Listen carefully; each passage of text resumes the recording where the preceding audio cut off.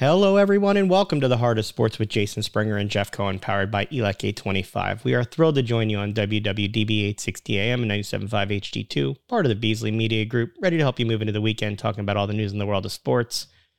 Jeff, it's been a few days. You got us a jam-packed show so that we can talk plenty of basketball and don't have to live the pain too much, but how are you feeling a few days later? It's painful. Yeah, this is going to take a long time for the city to get through. Like, if you try to think of the worst losses in Philadelphia, just Phillies, don't talk about all the other disasters that the city has had. This has got to be top five. It's up there.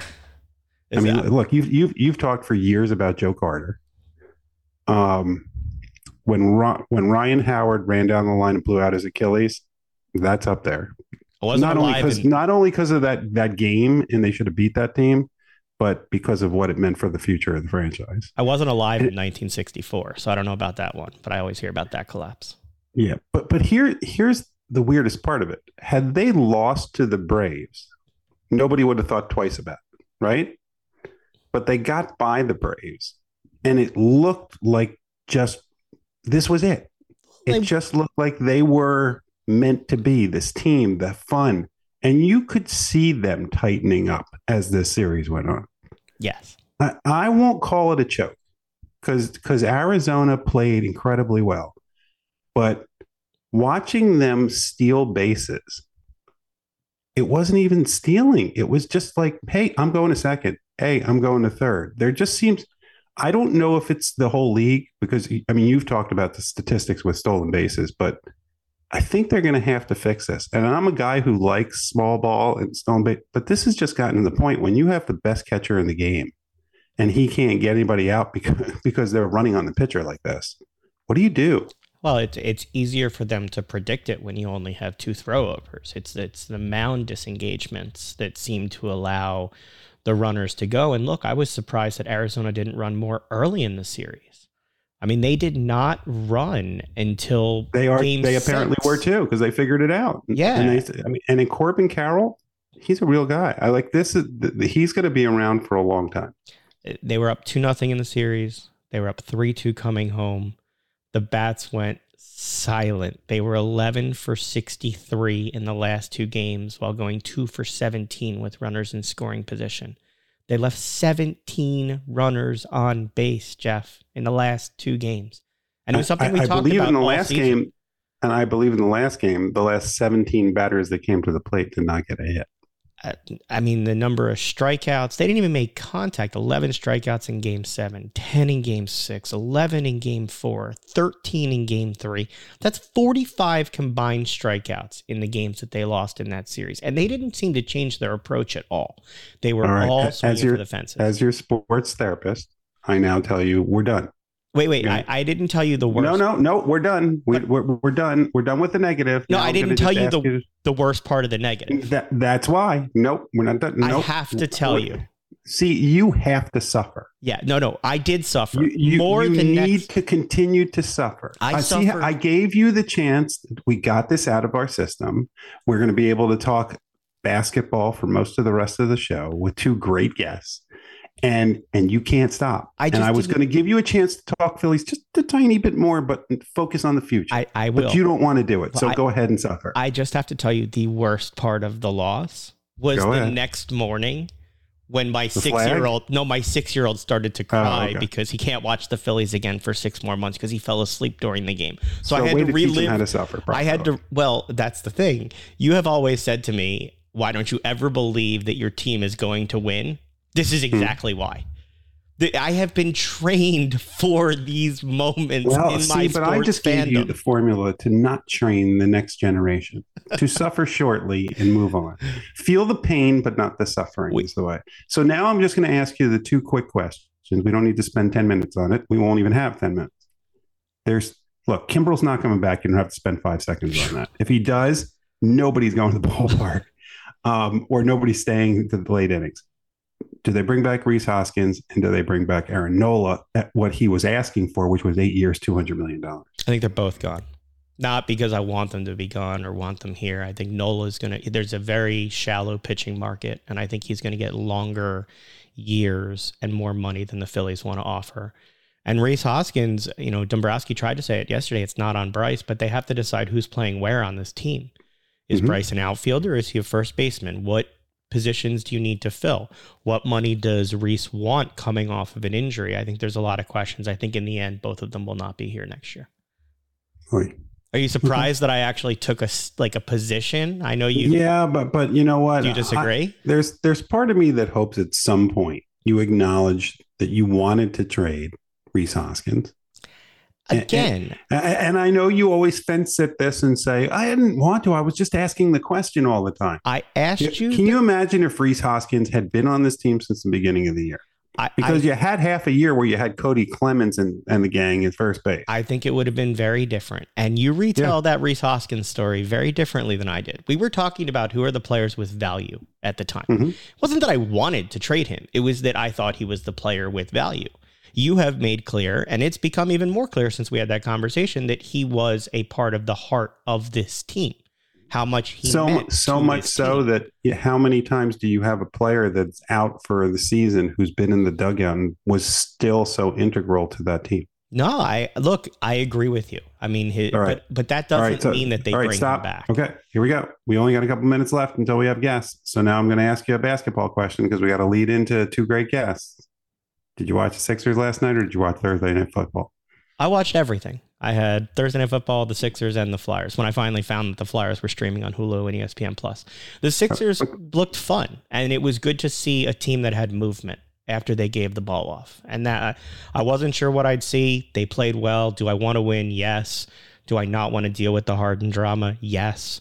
Can I ask you just one question about this team? Sure. Do we really need PJ Walker starting in this team? PJ Tucker? No. Is the defense going to be so much worse than 118 points? No, I happen to like the more athletic lineup. And look, if Jaden Springer can learn how to shoot, his defense is really good. No, but can't you try Paul Reed in the 4 slot? I think he's going to try a lot of things. This was game 1. I think that he's going to see how his players play. I don't know that. I mean, look, I don't know Nick Nurse as well, but I don't know that he's going to be married to guys the way that Doc Rivers was. I'm just not sure about that. But they looked athletic last night. And again, there wasn't as much standing around after handing the ball off. There was movement to create spacing and put people in different positions. That was exciting to see. No, that's because you don't have a ball hog on the court.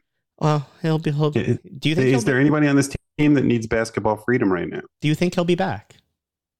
On the court. They won't let him on the plane. I know. So do they let him on the court? The question is whether or not he's going to show up to Wells Fargo and security's not going to let him in the building. Well, I don't know. I mean, I don't know where this goes next. All I know is I was very happy, like I told you, to see that Chicago had a team meeting players only after the first game, because the more teams that are in this, the less I have to see about Terrence Mann not being offered. I just don't understand why you think that anyone on any other team sees this and says, I want an old, broken down, selfish, unmotivated former superstar on my team. I didn't say that people would. Did I describe him properly? Yes, I just don't want to deal with it anymore. Why don't we leave it there and let's go to some of our basketball guests. Jeff, it's basketball season. You know how much we love college basketball. Let's take a few minutes, get back our man, Penn men's basketball coach Steve Donahue. Coach, thanks for the time again. Hey, it's great to be on, guys. Thanks for having me. You know, we talked about before you got on your background, you've got the Palestra in the background as we do this interview. Just talk about that building that you get to go to every day and that your players get to play in. Yeah, I think it's difficult to put into words what this venue is like, but it is the best college basketball arena, not just to play in, to coach in, but I think what separates it is it's the best venue to go to a game at. You're intimately involved in the sport when you're here. The last row is seems like about 10 feet from the floor, and it fits almost 9,000. Just an incredible place that I get to call work. How important is it to stress to your players, to these athletes, the history of Penn basketball, of the Palestra? I think that's a huge piece of what we do in recruiting and what our guys eventually decide to come here. It's just dripping with tradition. Walk our concourse and see the museum of what happened over the last, which will be 100 years here in a couple of years, in this building is pretty remarkable. I don't think the guys take it for granted to think that they can play 60 home games of their career in this environment is pretty special. Talk about the excitement this time of year. The city's been on fire with what's going on with the Phillies, obviously ending, the Eagles, and here you are ready to start college basketball. What's it like for a coach this time of year? Yeah, I think, and I've been other places, I just think Philadelphia is the number one college basketball major city in the country. We value it. We care it. I look at the Big Five, and now that Drexel's in there, is our fifth franchise. That's what it is. I mean, and we're all striving for greatness. And this time of year for me, this is what I love about coaching. I love the beginning. I love the end. I love the ups and downs and the competitiveness of it. And here it is. It's that time of year. Just jump on the treadmill as the season goes and enjoy every moment of it. Even though the Phillies unfortunately did not make the World Series, we've had the opportunity to kind of be in the spotlight as Philadelphia because of the fans and the way that the fans are this extra piece to teams. What is it like to play in this city where you not only have the support of Penn and the alumni from Penn and the students of Penn, but really the entire city that embraces college basketball in the University of Pennsylvania? Yeah, as I said, I spent 5 years up in Boston, and they just don't care about college athletics there like we care here. In particular, college basketball. It's been the big fabric of our sports for so long. Like we're going to play Villanova here at the Palestra. It'll be sold out, and it will be a raucous environment. And then we'll have a triple header December 2nd at the Wells Fargo with all 6 of us playing on one day. And that will be a special day as well, and where we get to crown a champion for the Big Five. So it's just a very unique setting for college athletics in a major city, and we get to enjoy it here in Philly.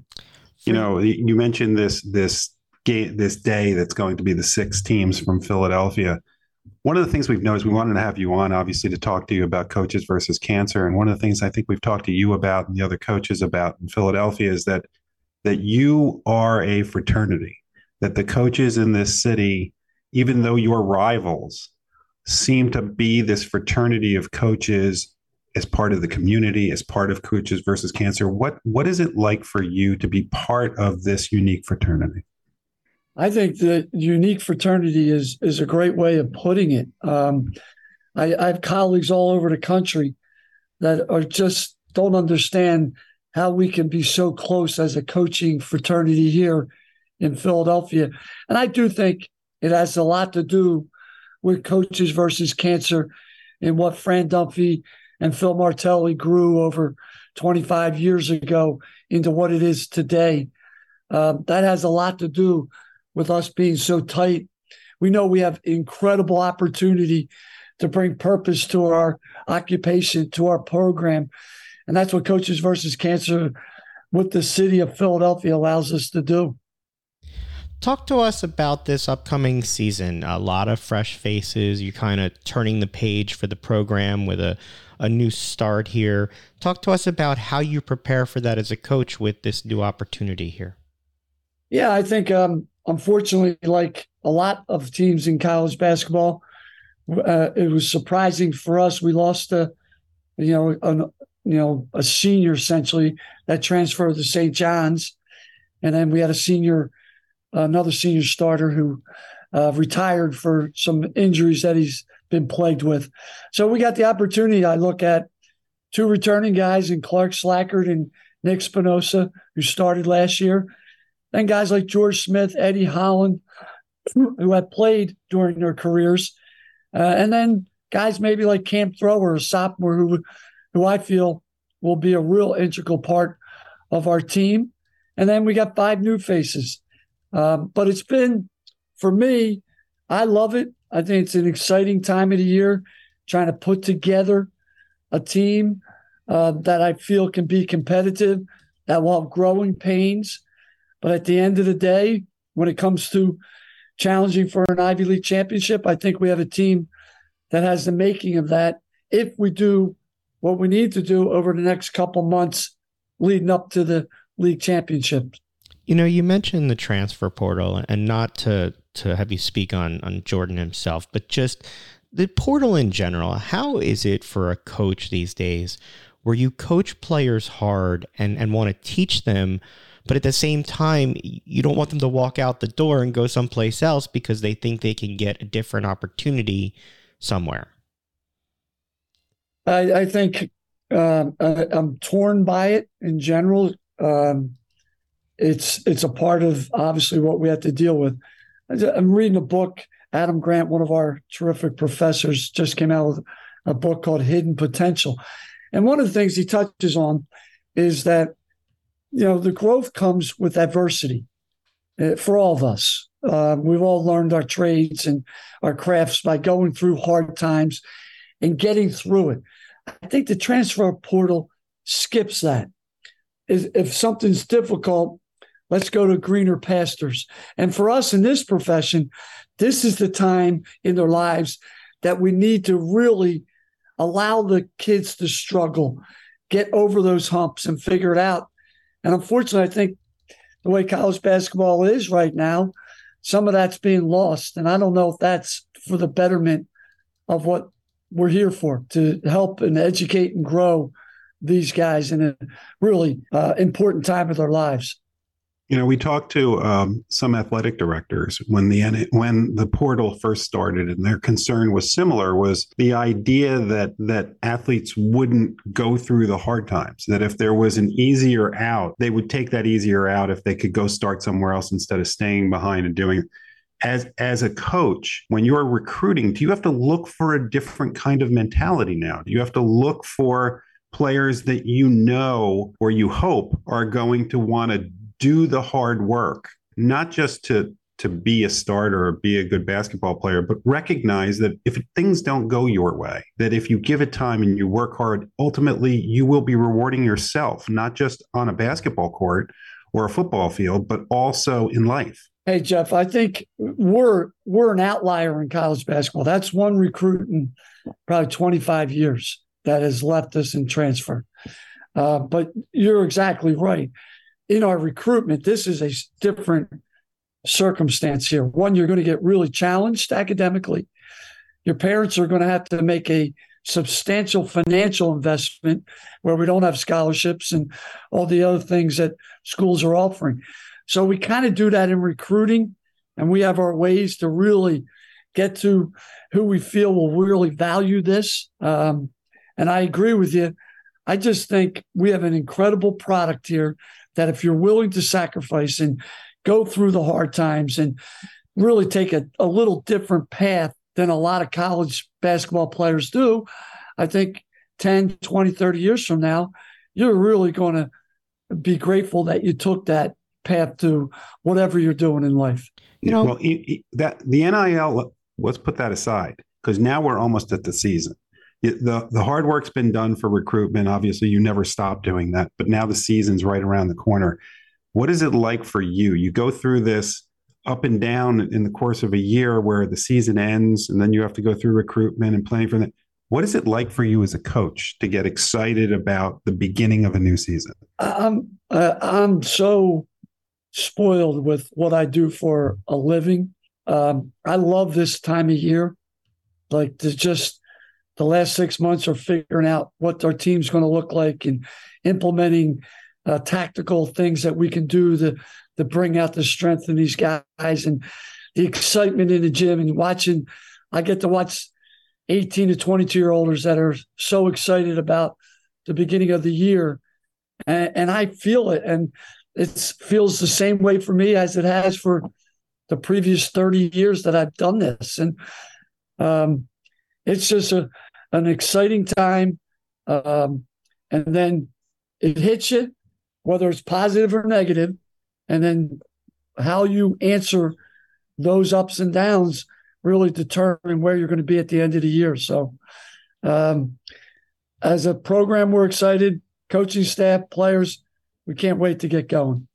I'm just curious, you're somebody who watches the landscape of college basketball. You're at home in the Ivy, but lots of teams changing conferences with realignment. And does that impact you at all as a school who knows where you are? Or, what is the impact of that? I think for me, it's more an impact on, unfortunately, where I think college athletics is going.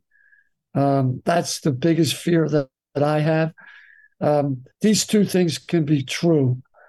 Maybe the athletes need to benefit more than just a scholarship and some of the rewards that you see. And at the same time, the product that we have and the sport we love that energizes our whole country may go away. That's unfortunately for me, 10, 15, 20 years from now, I don't know what this is going to look like. And I think that's the shame of it all. We have a product that people really feel a part of. It pulls in them, their intrinsic feeling that they get about, as you said, Jeff, rooting for Michigan. Will that be there with all this that's going on now? Or will that separate and not make you feel the same way you do feel about your alma mater? That's what I look at. That's my fear I have. I think we have something so special. I would hate to see it change so dramatically and the popularity of it eventually, not right away, eventually diminish. To me, the biggest concern, if I were you, and I'm not trying to put words in your mouth, but as a coach, is the change in college sports from a regionalized competition to a nationalized competition, so that for coaches, you don't only have the preparation of the travel you used to do for a lot of these teams, Michigan, whatever it is, where you could get on a bus and go, or it was a one-day trip and you'd be back, to now look at the Big Ten, look at the ACC. These are national conferences now. And while college football may be able to afford this, the rest of the sports, how do they afford it? And how is you as a coach deal with the fact that your student athletes are now on the road more? Yeah. So once again, Jeff, we're an outlier. But my time at BC really gave me a front row view of what it is that you're talking about. It's the honest answer is it's not sustainable. The other sports will be changing, as will basketball and football. They're going to have to figure that out. And the other sports will eventually get back to regional play, which makes total sense.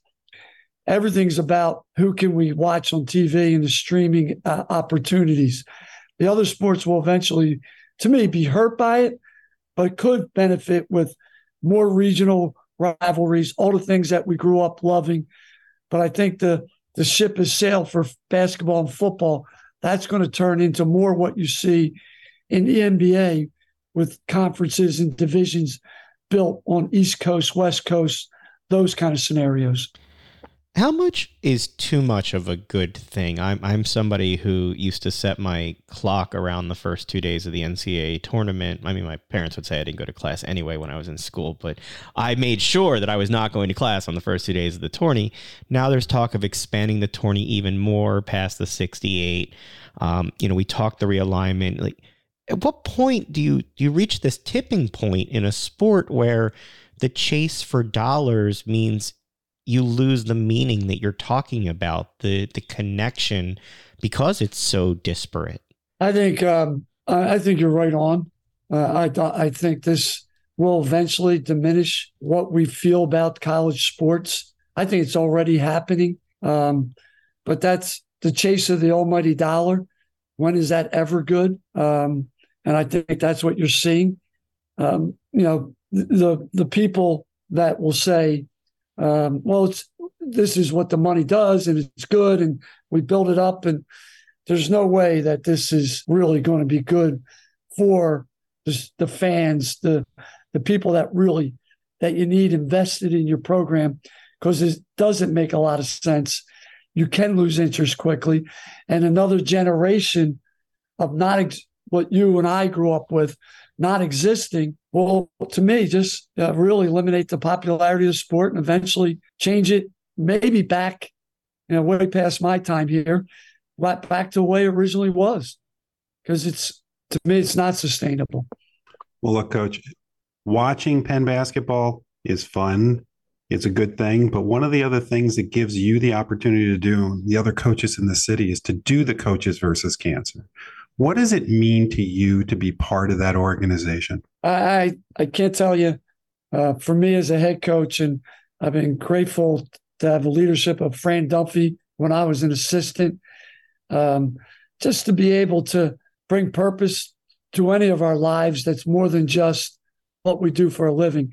And here I have an opportunity to make an impact with so many ways, in a positive way, to help with this Coaches versus Cancer, people that are going through it, and then also allow our players to see what's really important in life, not just winning, but helping others that are less fortunate than you.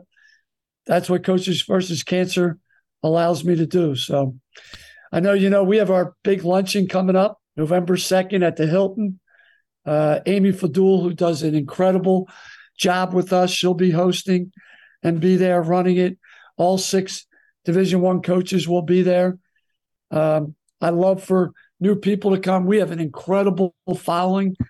That's what makes this city special. I'll go again. We tried this in Boston. It's not the same passion for college basketball. These events don't take off like this one.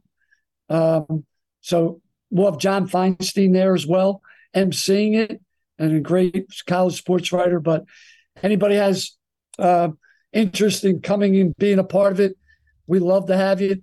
PhillyCVC.org is the way to get a hold of us. And the more, the merrier. It's an incredible event. We're all touched by this horrific disease. Let's crush it, as Phil Martelli would say.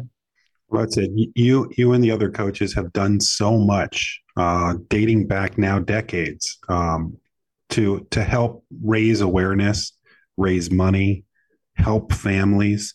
How important is it as a coach to be that kind of leader for the student athlete, to show them that sport isn't just about sport, and it's not just about you, and it's not just about the team, but it's about the community that you live in? Jeff, it's my biggest responsibility as a coach and a leader to mentor by example, whether that's a husband, a father, someone doing things like this. And I try to incorporate all of our guys into a lot of community service. And I'm sure there's times where they're pulled at their wits' end with all we ask, but I'm sure there's a chance when they leave that they understand how important it is to give back. The other part I want to make sure you realize, we do very little as coaches that is difficult. I look at, when I go to these events, the amount of volunteers and the people that give their money and their time to this endeavor is incredible in this city. I just can't tell you how supportive of all the events we do for Coaches versus Cancer, and for people that give their time and efforts, honestly, way more than coaches. We got a platform that enables us to reach a lot of people, but it's literally not possible if it wasn't for all the work that all these volunteers and all the companies that feel it's so important to support this Coaches versus Cancer. It's the community that makes it happen. It's the coaches that get to lead it, but you guys clearly have the support of so many people to make it happen. Coach Steve Donahue, we wish you a great season. We thank you for always giving some time and for what you do, making sure that your players understand and that you understand the role that you serve as a coach leading in this community. Thanks so much for the time. Great. Appreciate it, guys. Enjoyed it. Thank you. And good luck on the season, Coach. Thank you. Operating engineers are the men and women that move mountains. And the Engineers Labor Employer Cooperative, ELEC, puts them to work. They create opportunities for the men, women, and union signatory contractors of Local 825, repaving our roads, keeping our homes bright and warm, and even building our favorite team stadium. We understand infrastructure. That's why ELAC and Local 825 are ready to get to work.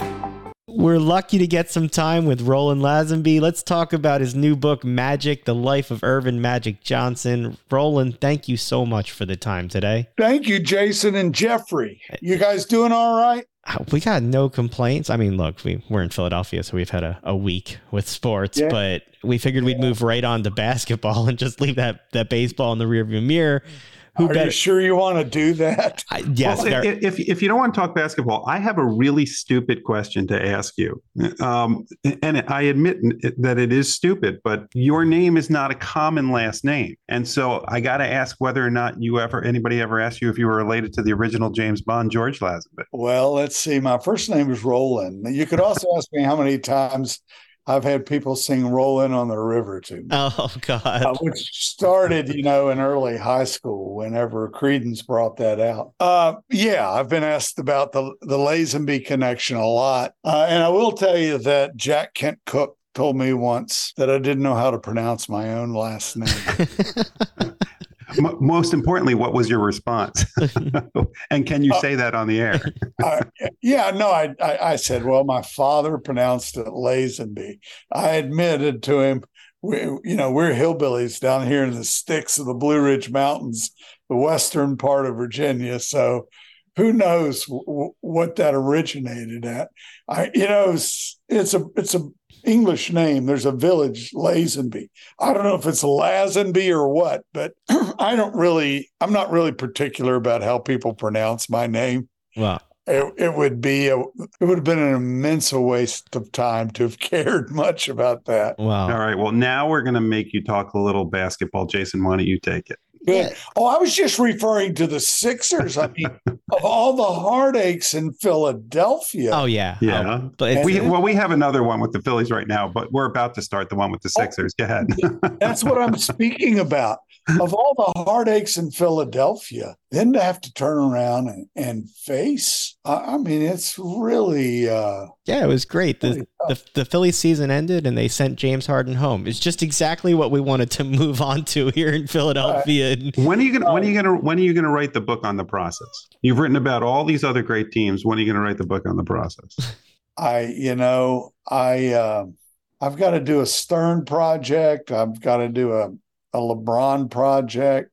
I'm 71. These are fun. I just ruptured my quad.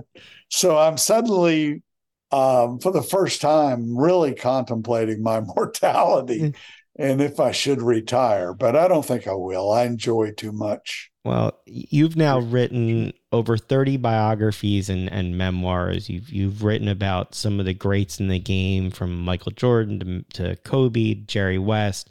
Why Magic and why now? It just happened to be the order in which publishers would take them. I got to know Magic a fairly good bit. I mean, some ways nobody ever gets to know Magic, especially not media people. Some have, but he's so friendly and accessible. And so that was easy in 89, 90 when I was first getting to know him. But I ended up spending a lot more time with the Bulls. And so I got to know that whole group of Jordan and everybody, especially Tex Winter. And coming out of that, I really moved back, started doing Lakers projects. I got to know Kobe. I spent a lot of time with him as a young player. And, from the early stuff, Jerry West had been my old man's hero. So that was something I wanted to write. My old man was one of these old two-handed set shooters out of the hills of southern West Virginia, a basketball nut. Anyway, and I wanted to do Magic in there, but even before Kobe. But, analytics hadn't just infected sports. It's also infected publishing. And so Little Brown, my publisher at the time, was worried that there weren't enough internet searches for Magic. And so Macmillan, my current publisher, had no such concerns. They knew Magic would be a very important story to tell.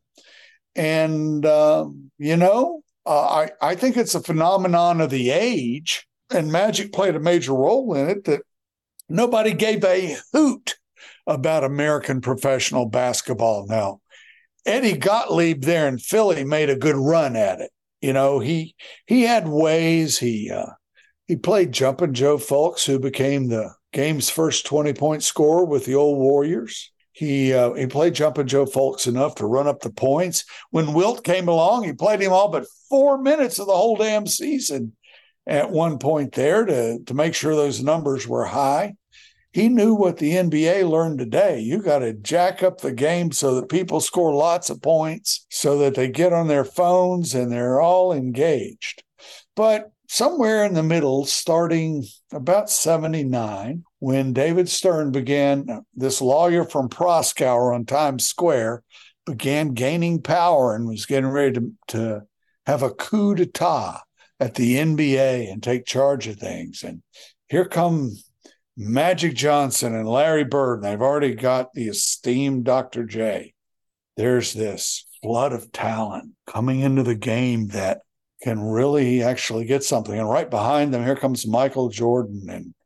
And suddenly the NBA realizes what Eddie Gottlieb knew in Philly years before, that it's about the players, and you've got magnificent players. You gotta sell that. And the NBA went from a game where they couldn't sell tickets. They had to book doubleheaders with the Harlem Globetrotters to get people to come. It went to this game that now the whole world has this love affair with NBA superstars. My Michael Jordan book, which came out from Little Brown in 2014, is in 21 languages. The 21st happened just this week with Portuguese. The Kobe Bryant book I did is in 12. Magic is already signed up for 7 languages. And, these are not easy things. My Magic books, I'm an idiot. It's 800 pages. Who publishes an 800? And Jordan was 700 and some pages. And so that tells you the love and care these foreign publishers have, and they've sold a lot of copies of these books. And nobody gives a hoot who I am. I'm as big a zero in the equation as you could be. But they love American basketball superstars. You mentioned 800 pages. You really go all the way back. I mean, you go to his great-great-grandfather. But coming ahead, you interviewed his high school basketball coaches more than 50 times each. I didn't know about Magic's history with the Lansing busing situation and his brother basically being kicked off the team that he ended up playing on for being black. Can you talk about how Magic, even as an early age, was on the cutting edge of community issues? Yes, and thank you for stopping me on that run. I wax poetic about the great overview of the NBA, but I really have spent time on this book and the nuts and bolts of, and it was Magic. It was really how we integrated around basketball, which I think is an important American story. But I was a varsity head coach at age 24 in that era, and I coached a lot of impressive kids. But the Magic I discovered in looking for the organic early years of his life, I'm going to tell you, he was a really impressive kid from an impressive family. And, he just did so many things right. He had such a, and he had difficulties. He had reading difficulties. He worked to overcome those at a young age. He had diction difficulties. He worked to overcome those. And none of that really mattered or held him back. He had such a vast emotional gift. And in addition to all the athletic skills, and so the people running the Lansing schools, faced with all this violence, particularly at Everett High School, that had dragged on not 1 year, 2 years, several years. And they just knew that he would come in and change things. And before he ever played a game at Everett High School, the principal called him in and said, "We need you to help, calm this situation down, sort this out." And Magic said, "How in the heck am I going to do that? I'm 15 years old," and had just turned 15. And the principal said, "You'll figure it out."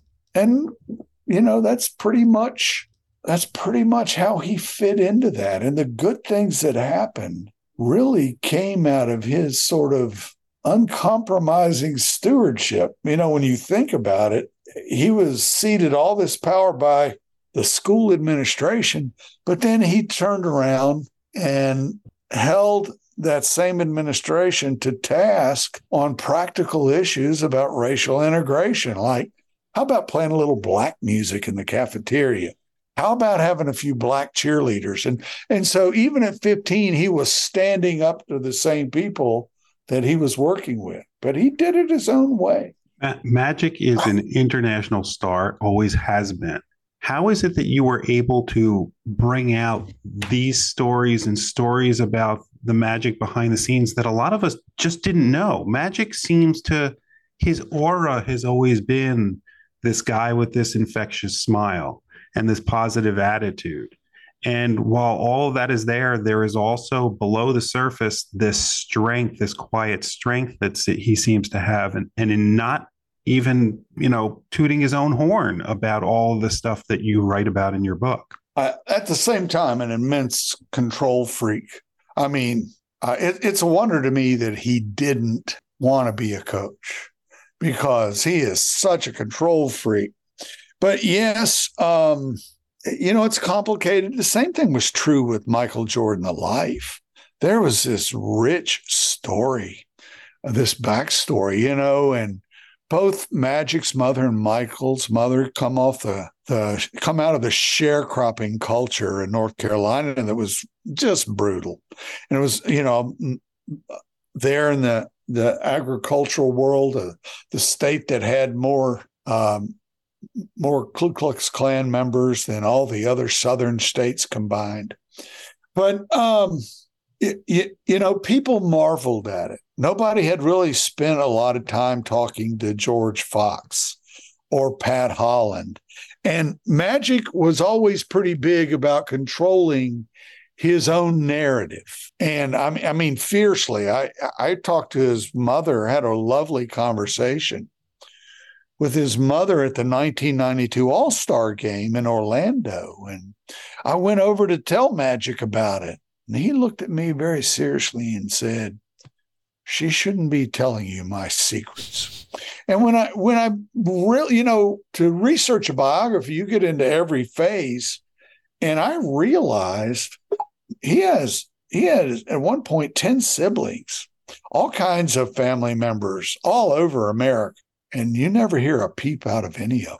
And he is that kind of control freak. Now, we all want to control our narratives, and we all want to, keep our image headed in the right direction. But it's so far beyond that with Magic Johnson. He controlled his coaches.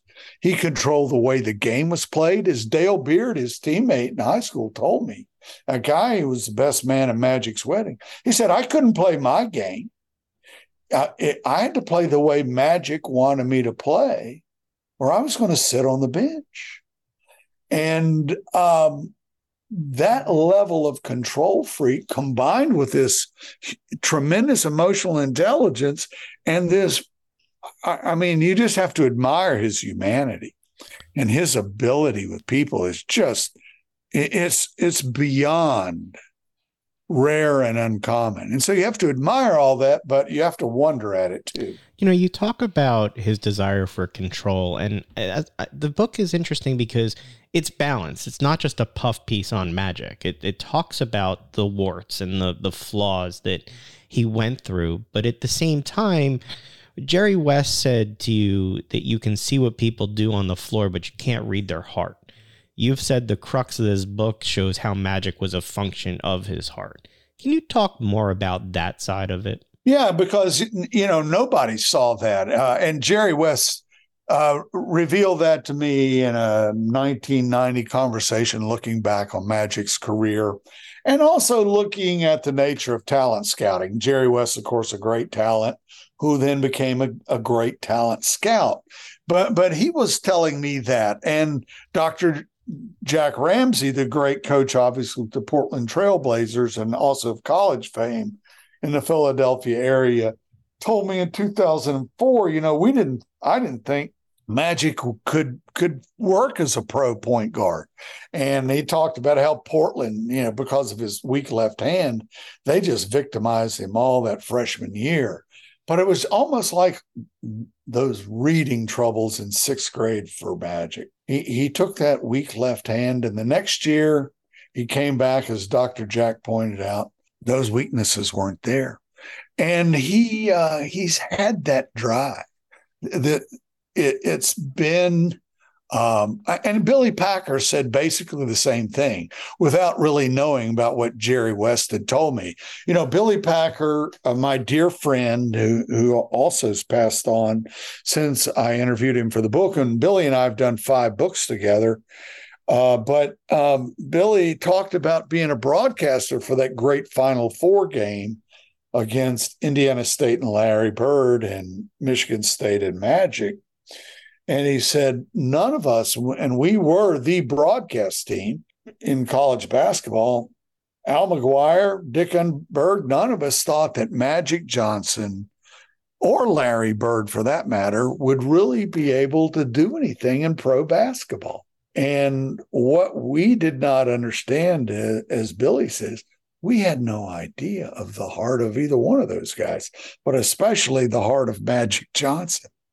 It seems you mentioned Michael Jordan earlier. It seems that Magic and Michael were very similar internally, but to the outside world, Magic and Michael are seen very differently.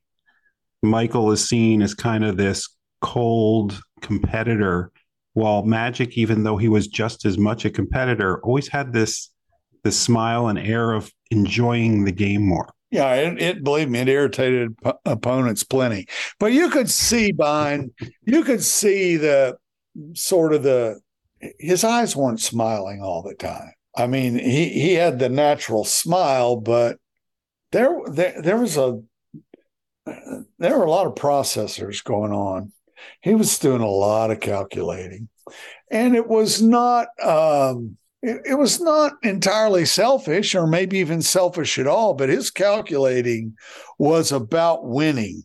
And, they were, Michael Jordan's hero as a high school junior and senior was Magic Johnson, to the point that Michael Jordan began calling himself Magic Mike, and his girlfriend bought a vanity plate for his first car, Magic Mike. And Michael Jordan really was trying to learn to throw no-look passes in high school practice each day. He thought he would be a point guard. And he got to UNC, and Dean Smith said, lose the Magic Mike, supposedly. There's only one Magic. And, that obviously was the beginning of a very interesting timeline for those two, a timeline that carries on pretty strongly today. They're still competing like madmen in the commercial race, in the boat race for commerce and business. And it might be a canoe race, and Magic's in the canoe and he's 100 yards back and paddling furiously, maybe a quarter mile back. You've watched, and you track it in this book, the game change through the years, but you mentioned at the beginning of the interview, they sort of were the start of making the NBA more fun, which has now continued into the personalities and the individualism in the NBA. Can you talk about how Magic and Larry and Michael, these players you've written about, sort of the leading edge of the NBA that we see today? Well, yeah, they did it. David Stearns, recognized that. He didn't know that it was going to be Larry and Magic, but when it happened, he soon enough moved in place to become commissioner, he really opened up things to grow the NBA globally. He grew the NBA as a professional organization. He really focused on marketing and things. Larry O'Brien, the former commissioner before David Stern, did some of the things to create the merger of the NBA and the ABA. But he really was a function of the Kennedy administration and Camelot. He really didn't have his focus on the modern NBA. It was by 79, the regular TV ratings had dropped 25%. As we know, the great Game 6 in Philadelphia in the 1980 championship series between the Lakers and the Sixers was on tape delay. And the teams were losing lots of money. The NBA was not in good shape. Pro basketball had never been robust in any sense. But David Stern knew to focus on these great players, and it became a succession.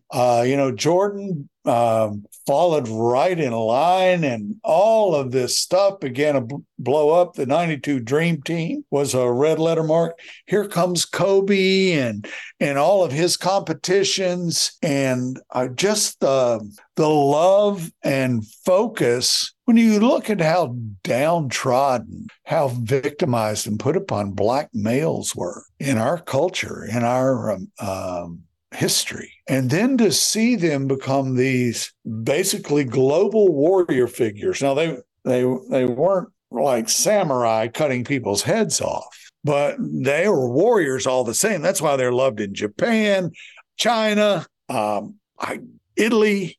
I could go through all the countries that have printed and reprinted these books about these guys.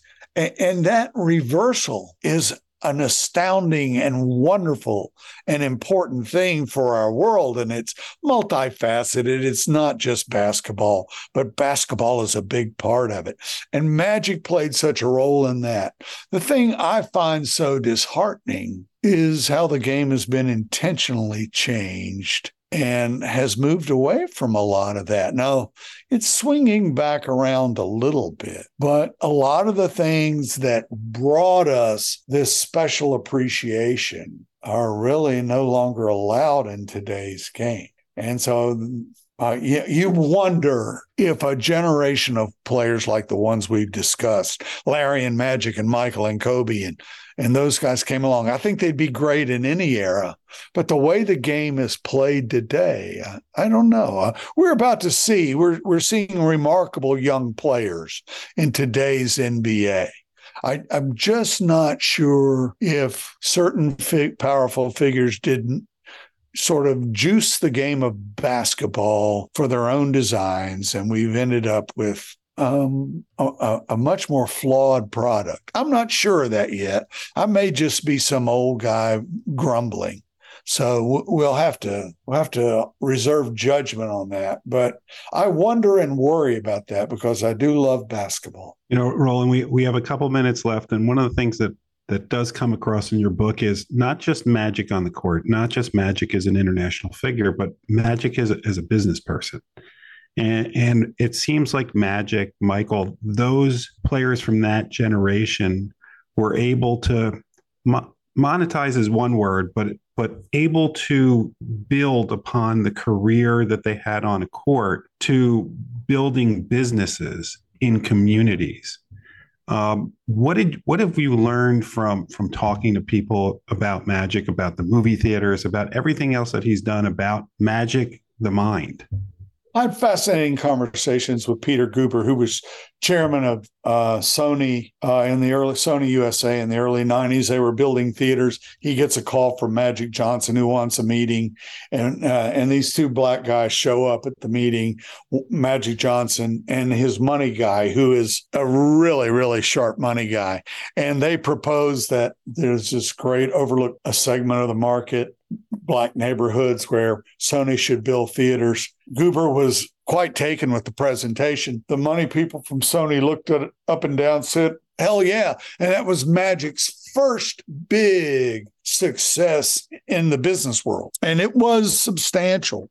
He later went on and sold those theaters and has moved on to just an absolute whirlwind of business enterprise. He's got every kind of business operation you can imagine, insurance companies, all kinds of contracting companies, all of it aimed at elevating economic opportunity for Black Americans. And that is part of his great mission. And it is very impressive. The nuts and bolts of it are very impressive.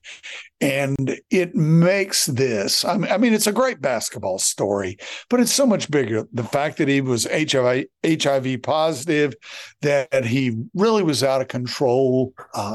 That's a function of that whole climate in the 1980s in Los Angeles and frankly, all over the place. But he became caught up in having lots and lots and lots of unprotected sex. It really made him an unliked figure. People wept when he resigned abruptly, but as the story came out and he was seemingly too eager to talk about it, it became a great negative. But it didn't matter. He was able to, this great emotional intelligence and humanity that he possessed enabled him, and his great drive and heart enabled him to overcome all of that and to make the kind of gains and to create the kind of example that make this a truly great American story, one that took me 800 pages to tell. Well, and we encourage people to pick up that book, read all 800 pages to learn the story for themselves. The book is Magic: The Life of Irvin Magic Johnson. Roland Lazenby, thank you so much for the time. We wish you the best of luck with the book and look forward to talking to you again. Thank you for your extremely thoughtful questions and slowing me down on a day when I'm going much too fast. You guys have a great day. Jeff, just one last thought after those great interviews today. I'm going to surprise you. Not basketball, not baseball, not football. The Flyers are actually fun. That's right. They are fun, and I can't wait to watch more. Thanks so much for joining us this week. Make sure to join us next Friday night to help you start your weekend in style. Have a great one, and we'll talk to you next week. Bye-bye.